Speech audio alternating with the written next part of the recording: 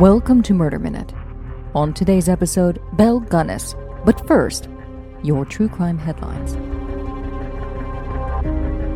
The murder of a young woman in Colorado that went unsolved for almost 45 years has been solved. On Wednesday, the Grand Junction Police Department said that DNA technology confirmed the identity of the primary suspect in the death of 19-year-old Deborah Tomlinson in December of 1975. Tomlinson was found dead in an apartment in Grand Junction, 243 miles west of Denver. Investigators determined that she was sexually assaulted and strangled. But the initial inquiry exhausted all leads and tips, police said. The case was given a fresh look in 2019 by detectives who sought assistance from Parabon Nanolabs, a DNA technology firm near Washington, D.C. Parabon analyzed genetic information gathered at the crime scene, which presented several leads for investigators, who then used traditional police work to link the evidence to a suspect. The Colorado Bureau of Investigations has now confirmed that the DNA profile identified Jimmy Dean Duncan, who was 26 years old at the time of Tomlinson's murder. Duncan died in 1987, but investigators confirmed his identity by testing a mouth swab from one of his relatives against DNA found at the crime scene. Grand Junction Chief of Police Doug Shoemaker said in a statement, quote, "Solving these types of cases is very important to our detectives and our agency. While not every case is solved, we are proud of the hard work put forth by those who helped provide answers to the victim's family and our community in as many cases as possible." The parents of a 1-month-old who died in August were arrested Wednesday by Vermont State Police. Leo Cushing died August 1st inside the home he shared with his parents, 28-year-old Stephanie Giro and 36-year-old Matthew Cushing. State police said that an autopsy concluded that the cause of death was a subdural hemorrhage to the brain and indicated a homicide. The investigation determined that Giro caused injuries to her son prior to his death, and that Leo's father was aware that Giro was prohibited from being alone with the infant. He allowed her to be alone with their son while he was taking a shower. Giro faces charges of first-degree aggravated domestic assault and cruelty to a child with death resulting. Cushing faces a charge of cruelty to a child with death resulting and was processed and released on a citation to appear in court December 22nd. Giro was ordered jailed on $25,000 bail, pending her arraignment.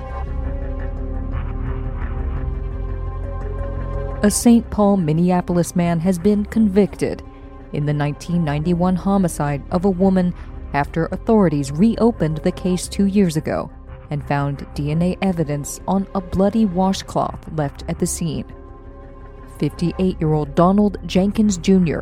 was convicted Wednesday in the stabbing death of 20-year-old Belinda Thompson. Thompson was stabbed 7 times in the front and 4 times in the back.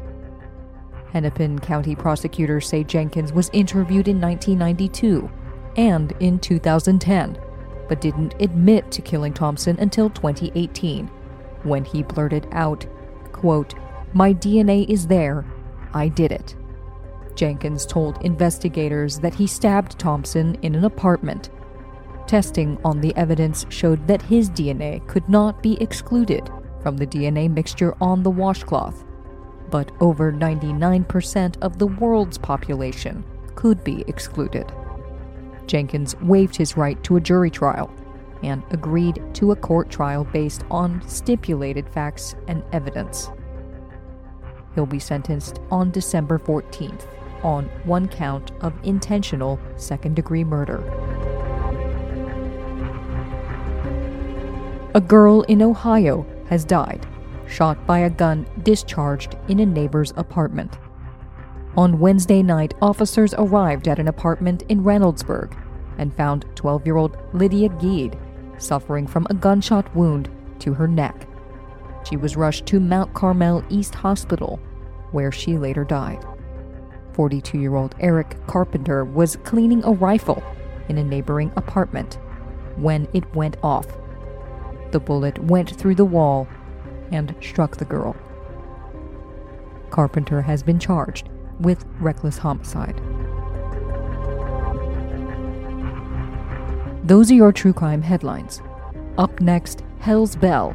But first, a quick break. These are challenging times, and in difficult times, it can be difficult to cope. So if there's something interfering with your happiness or preventing you from achieving your goals, and you've been thinking about talking to someone, it's time to get BetterHelp. BetterHelp is not a crisis line, and it's not self-help. BetterHelp is professional counseling done securely online. BetterHelp will assess your needs and match you with your own licensed professional therapist so that you can start communicating in under 48 hours. They have a broad range of expertise available, and the service is available for clients worldwide. Just log into your account anytime and send a message to your counselor. You'll get timely and thoughtful responses.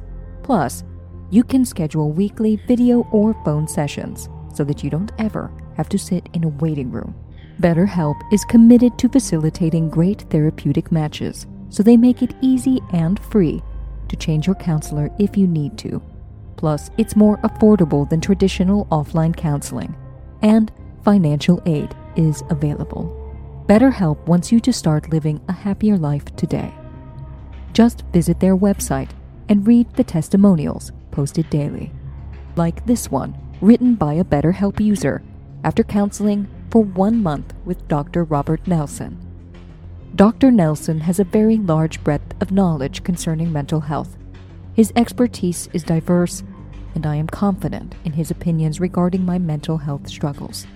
He is very honest and to the point with his responses, knowledgeable about medications, the spectrum of mental illness, and I look forward to working with him. Visit BetterHelp.com/MurderMinute. That's BetterHelp, and join the over 1 million people who have taken charge of their mental health with the help of an experienced professional. In fact, so many people have been using BetterHelp that they are now recruiting additional counselors in all 50 states. Murder Minute listeners get 10% off their first month when they visit BetterHelp.com/MurderMinute. That's BetterHelp.com/MurderMinute. Do you get bored with your workouts? If you're looking for a fun workout that keeps you engaged, learning, excited, and motivated, you need to check out Fight Camp. Fight Camp brings the boxing gym to your living room. Boxing is one of the best ways to get in shape and learn a new skill. Fight Camp provides all the gear and top trainers, everything you'll need to get in fighting shape. The best freestanding punching bag on the market, great boxing gloves, quick hand wraps, and their unique punch tracking sensors that show you real-time progress and stats on any iOS device. Plus, Fight Camp even offers kids' gloves so that the whole family can get in on the action. Learn from 6 highly qualified trainers, ranging from a pro MMA fighter and mother of 2 to a kickboxing world champion. And if you're new to boxing like me, their 12-week starter program teaches you the fundamentals of boxing while you get a great workout every time. Fight Camp has hundreds of different workouts for all fitness levels and skills. And with new ones every week, you'll get hooked. Try Fight Camp workouts for free. Just download the Fight Camp app and select the workout of your choice. It's a great way to test your trainer. With Affirm financing, you can get your gym right away. Make easy monthly payments and the gym is yours to keep at the end of your term. At less than $100 a month after approval, it's cheaper than almost every boxing gym. Fight Camp offers flexible financing for as low as 0% APR. And right now, as a limited time offer, you can try Fight Camp for 30 days with their money-back guarantee. Just go to joinfightcamp.com/murder. That's right, try Fight Camp for 30 days and if you don't love it, they'll refund your money. Train like a fighter and turn your sweat into results. To try Fight Camp for 30 days, just go to joinfightcamp.com/murder. That's joinfightcamp.com/murder.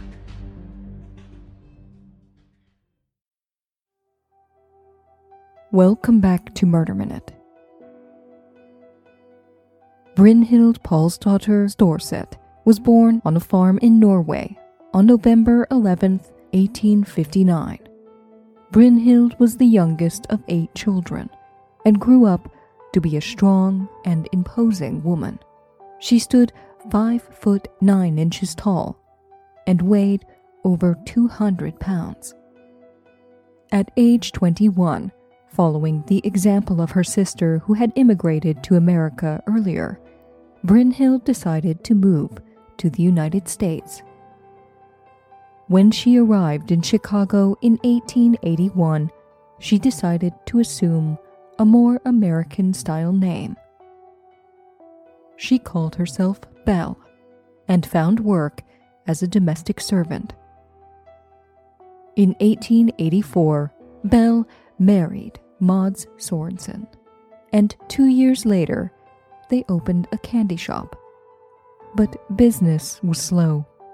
Their shop was failing. But the Sorensens got lucky. Instead of going bankrupt, their candy store mysteriously burned to the ground, and the Sorensens received a substantial insurance payout. Substantial enough to buy a new home. Belle and Mads went on to have 4 children: Caroline, Axel, Myrtle, and Lucy. They would also go on to adopt a 5th child, 10-year-old Jenny Olsen.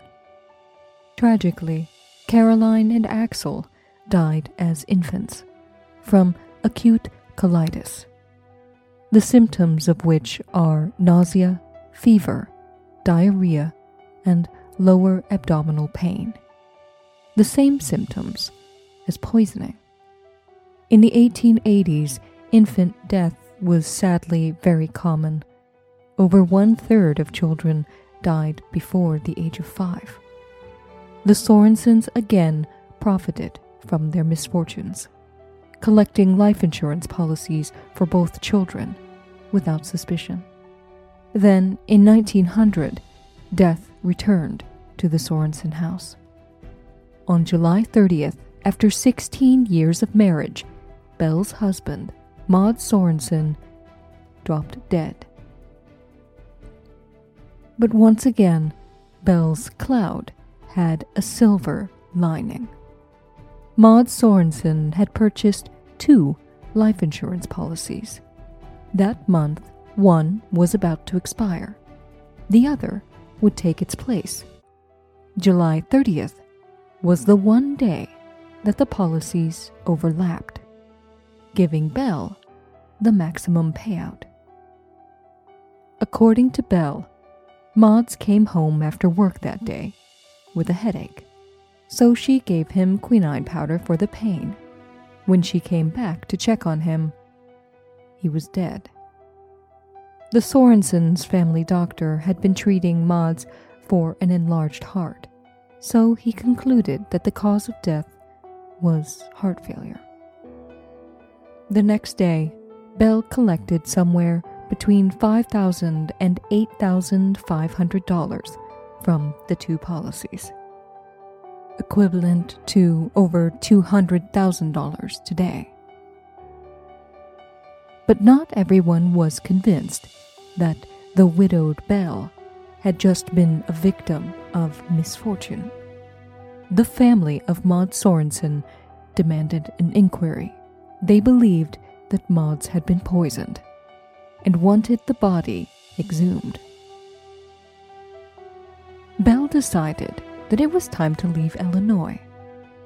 She took the money and her 3 remaining children to LaPorte, Indiana, and bought a farm.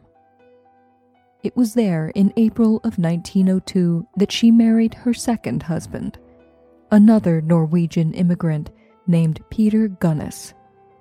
Peter was a butcher and a recent widower himself, with 2 daughters of his own who needed a mother to care for them. Within a week of their marriage, Peter's infant daughter mysteriously died while alone in the house with Belle. By December, Belle was a widow once more. Peter met his end when a sausage-grinding machine allegedly fell off of a high shelf and crushed his skull. The coroner found Belle's story suspicious. Upon viewing Peter's body, he allegedly muttered, "This is a case of murder." There was also gossip among the local school children. Belle's adopted daughter, Jenny Olsen, told a classmate, "My mama killed my papa. She hit him with a meat cleaver and he died. Don't tell a soul." Jenny later denied this. Belle made her case and convinced the authorities of her innocence.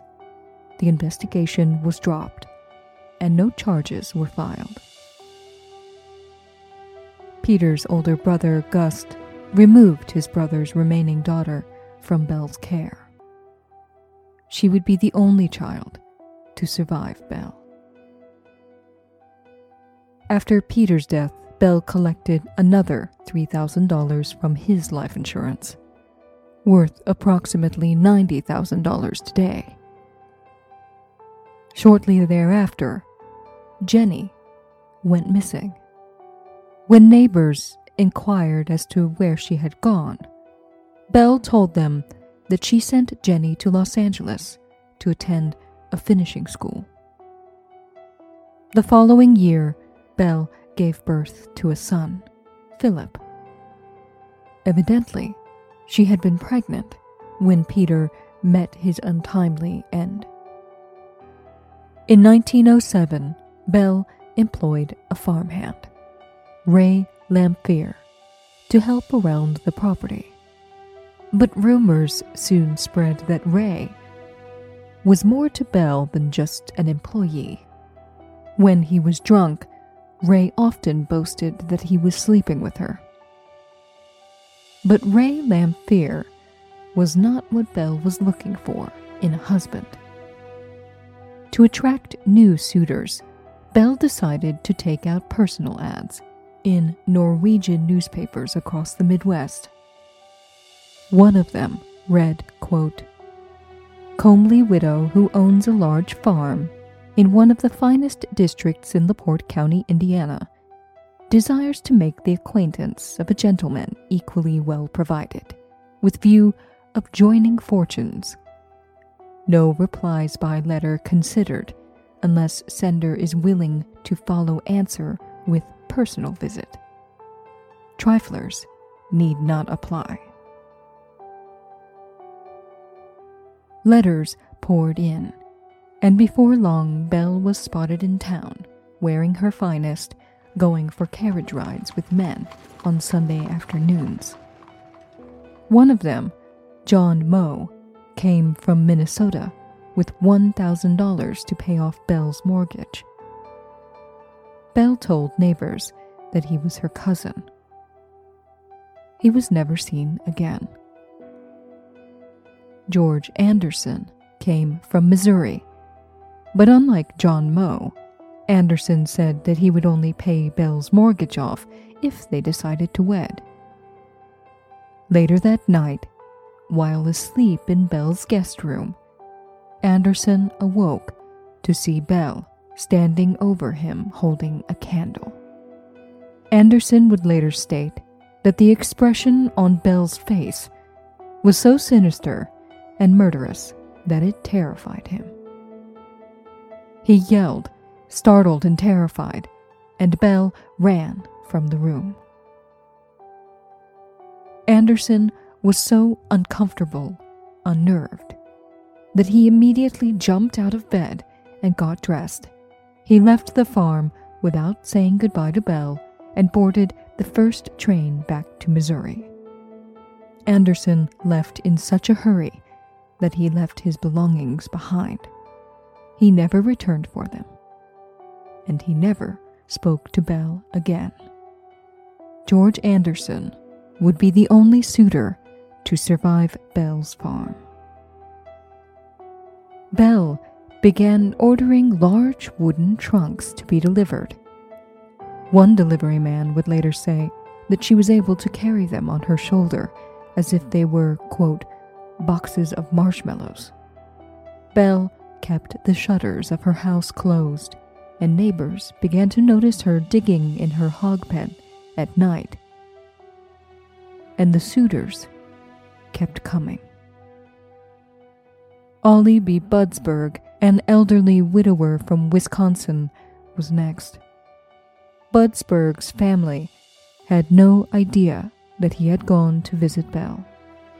On April 6, 1907, Budsberg was seen at the LaPorte Savings Bank. He mortgaged his Wisconsin land, signed over a deed, and obtained several $1,000s in cash. It was the last time he was ever seen alive. When Budsberg's sons learned where their father went, they wrote to Belle, and she promptly responded that she hadn't seen him. The men kept coming.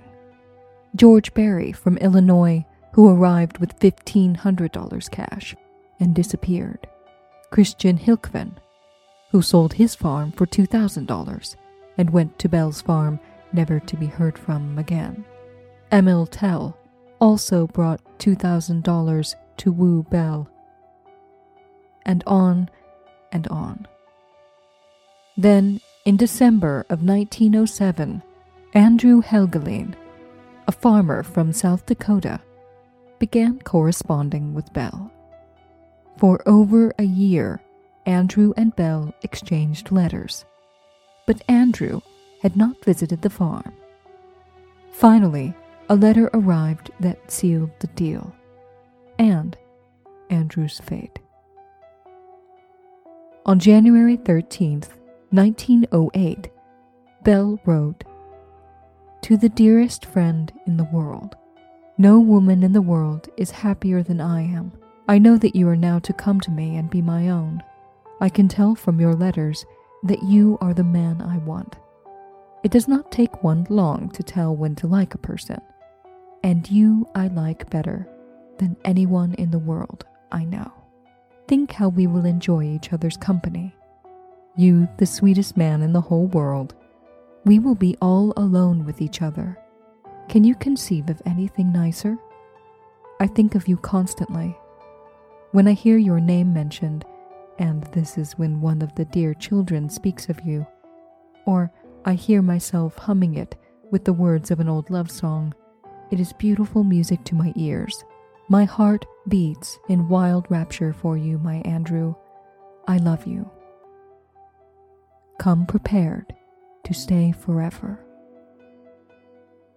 In January of 1908, Andrew did just that. He went to LaPorte to be with Belle, and brought with him his savings, a check for $3,000. A few days after he arrived, Andrew and Belle were seen at the savings bank, where he deposited the check. On February 3rd, 1908, when Belle introduced Andrew, her new husband-to-be, to her farmhand and lover, Ray Lamphere, Ray made a scene. Belle fired him and kicked him out.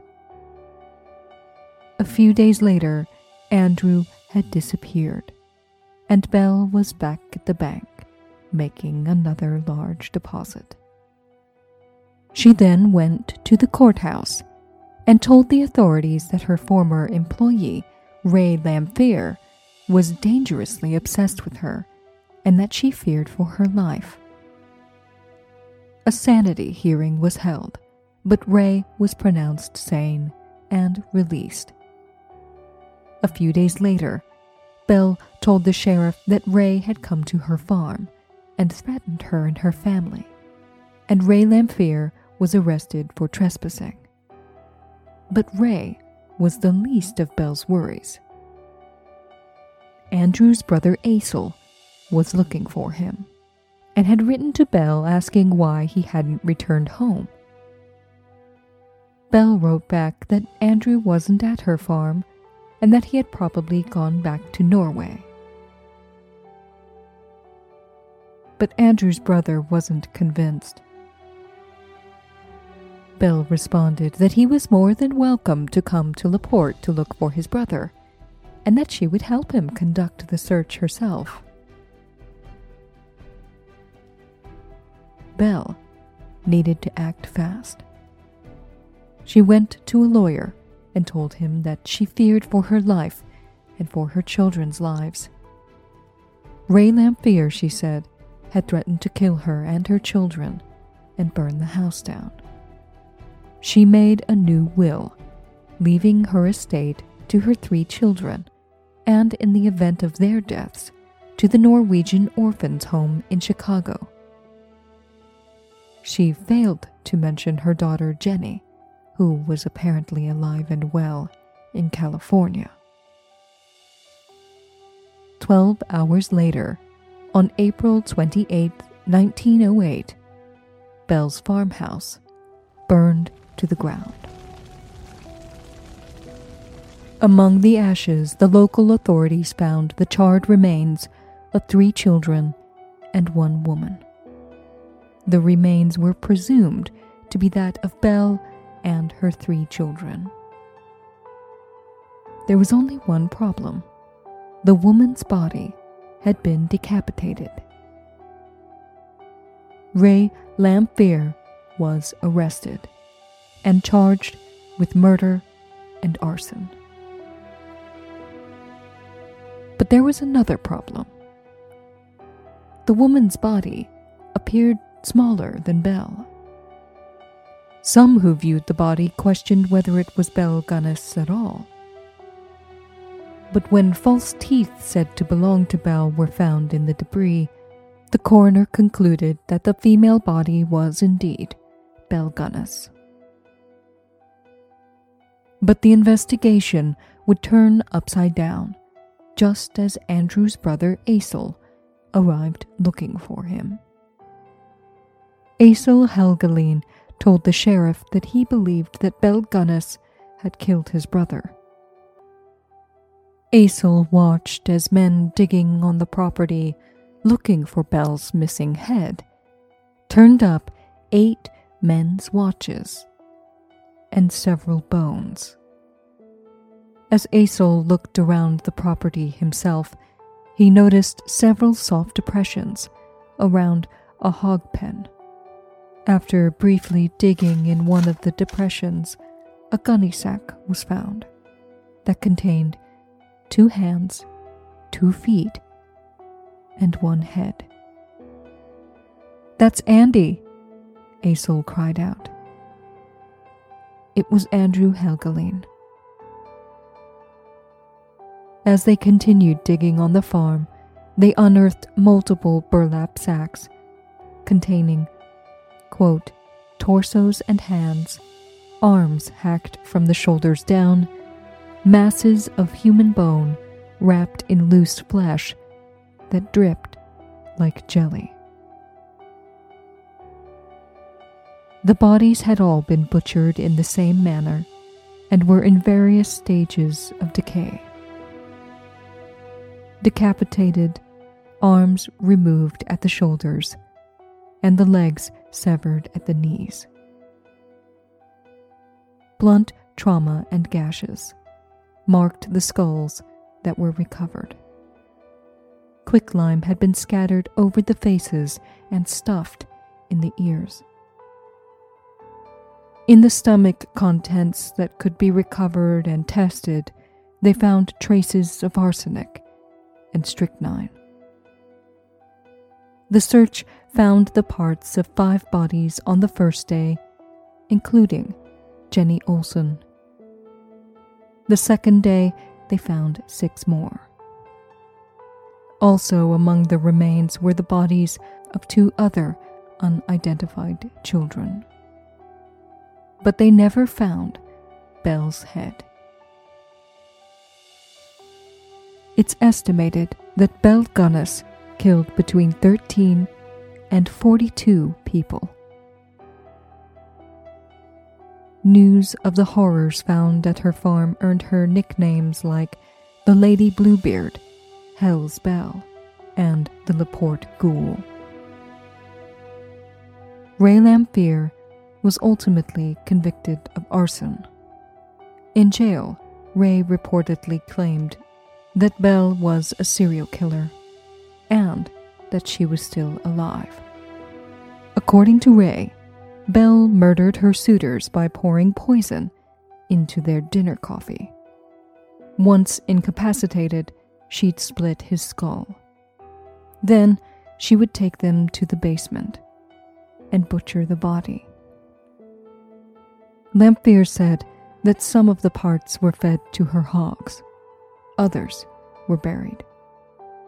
When Belle knew that she would be caught, she packed up the money stolen from her suitors, smothered her children, and fled, leaving behind a woman's corpse to fake her own death. According to Ray, the decapitated female body belonged to a woman from Chicago who had been promised a job as Belle's housekeeper. Belle's farm went on to become a tourist attraction. Thousands of early true crime fans traveled across the country to view the mass graves and buy souvenirs. For decades, people claimed to have spotted Belle all over the country, but no arrests were ever made. Belle Gunness was officially pronounced dead, but whether she died in the fire or faked her death remains a mystery.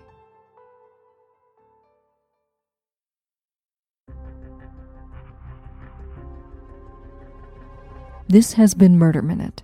For true crime anytime, download the Murder Minute app or follow us on Instagram at Murder Minute.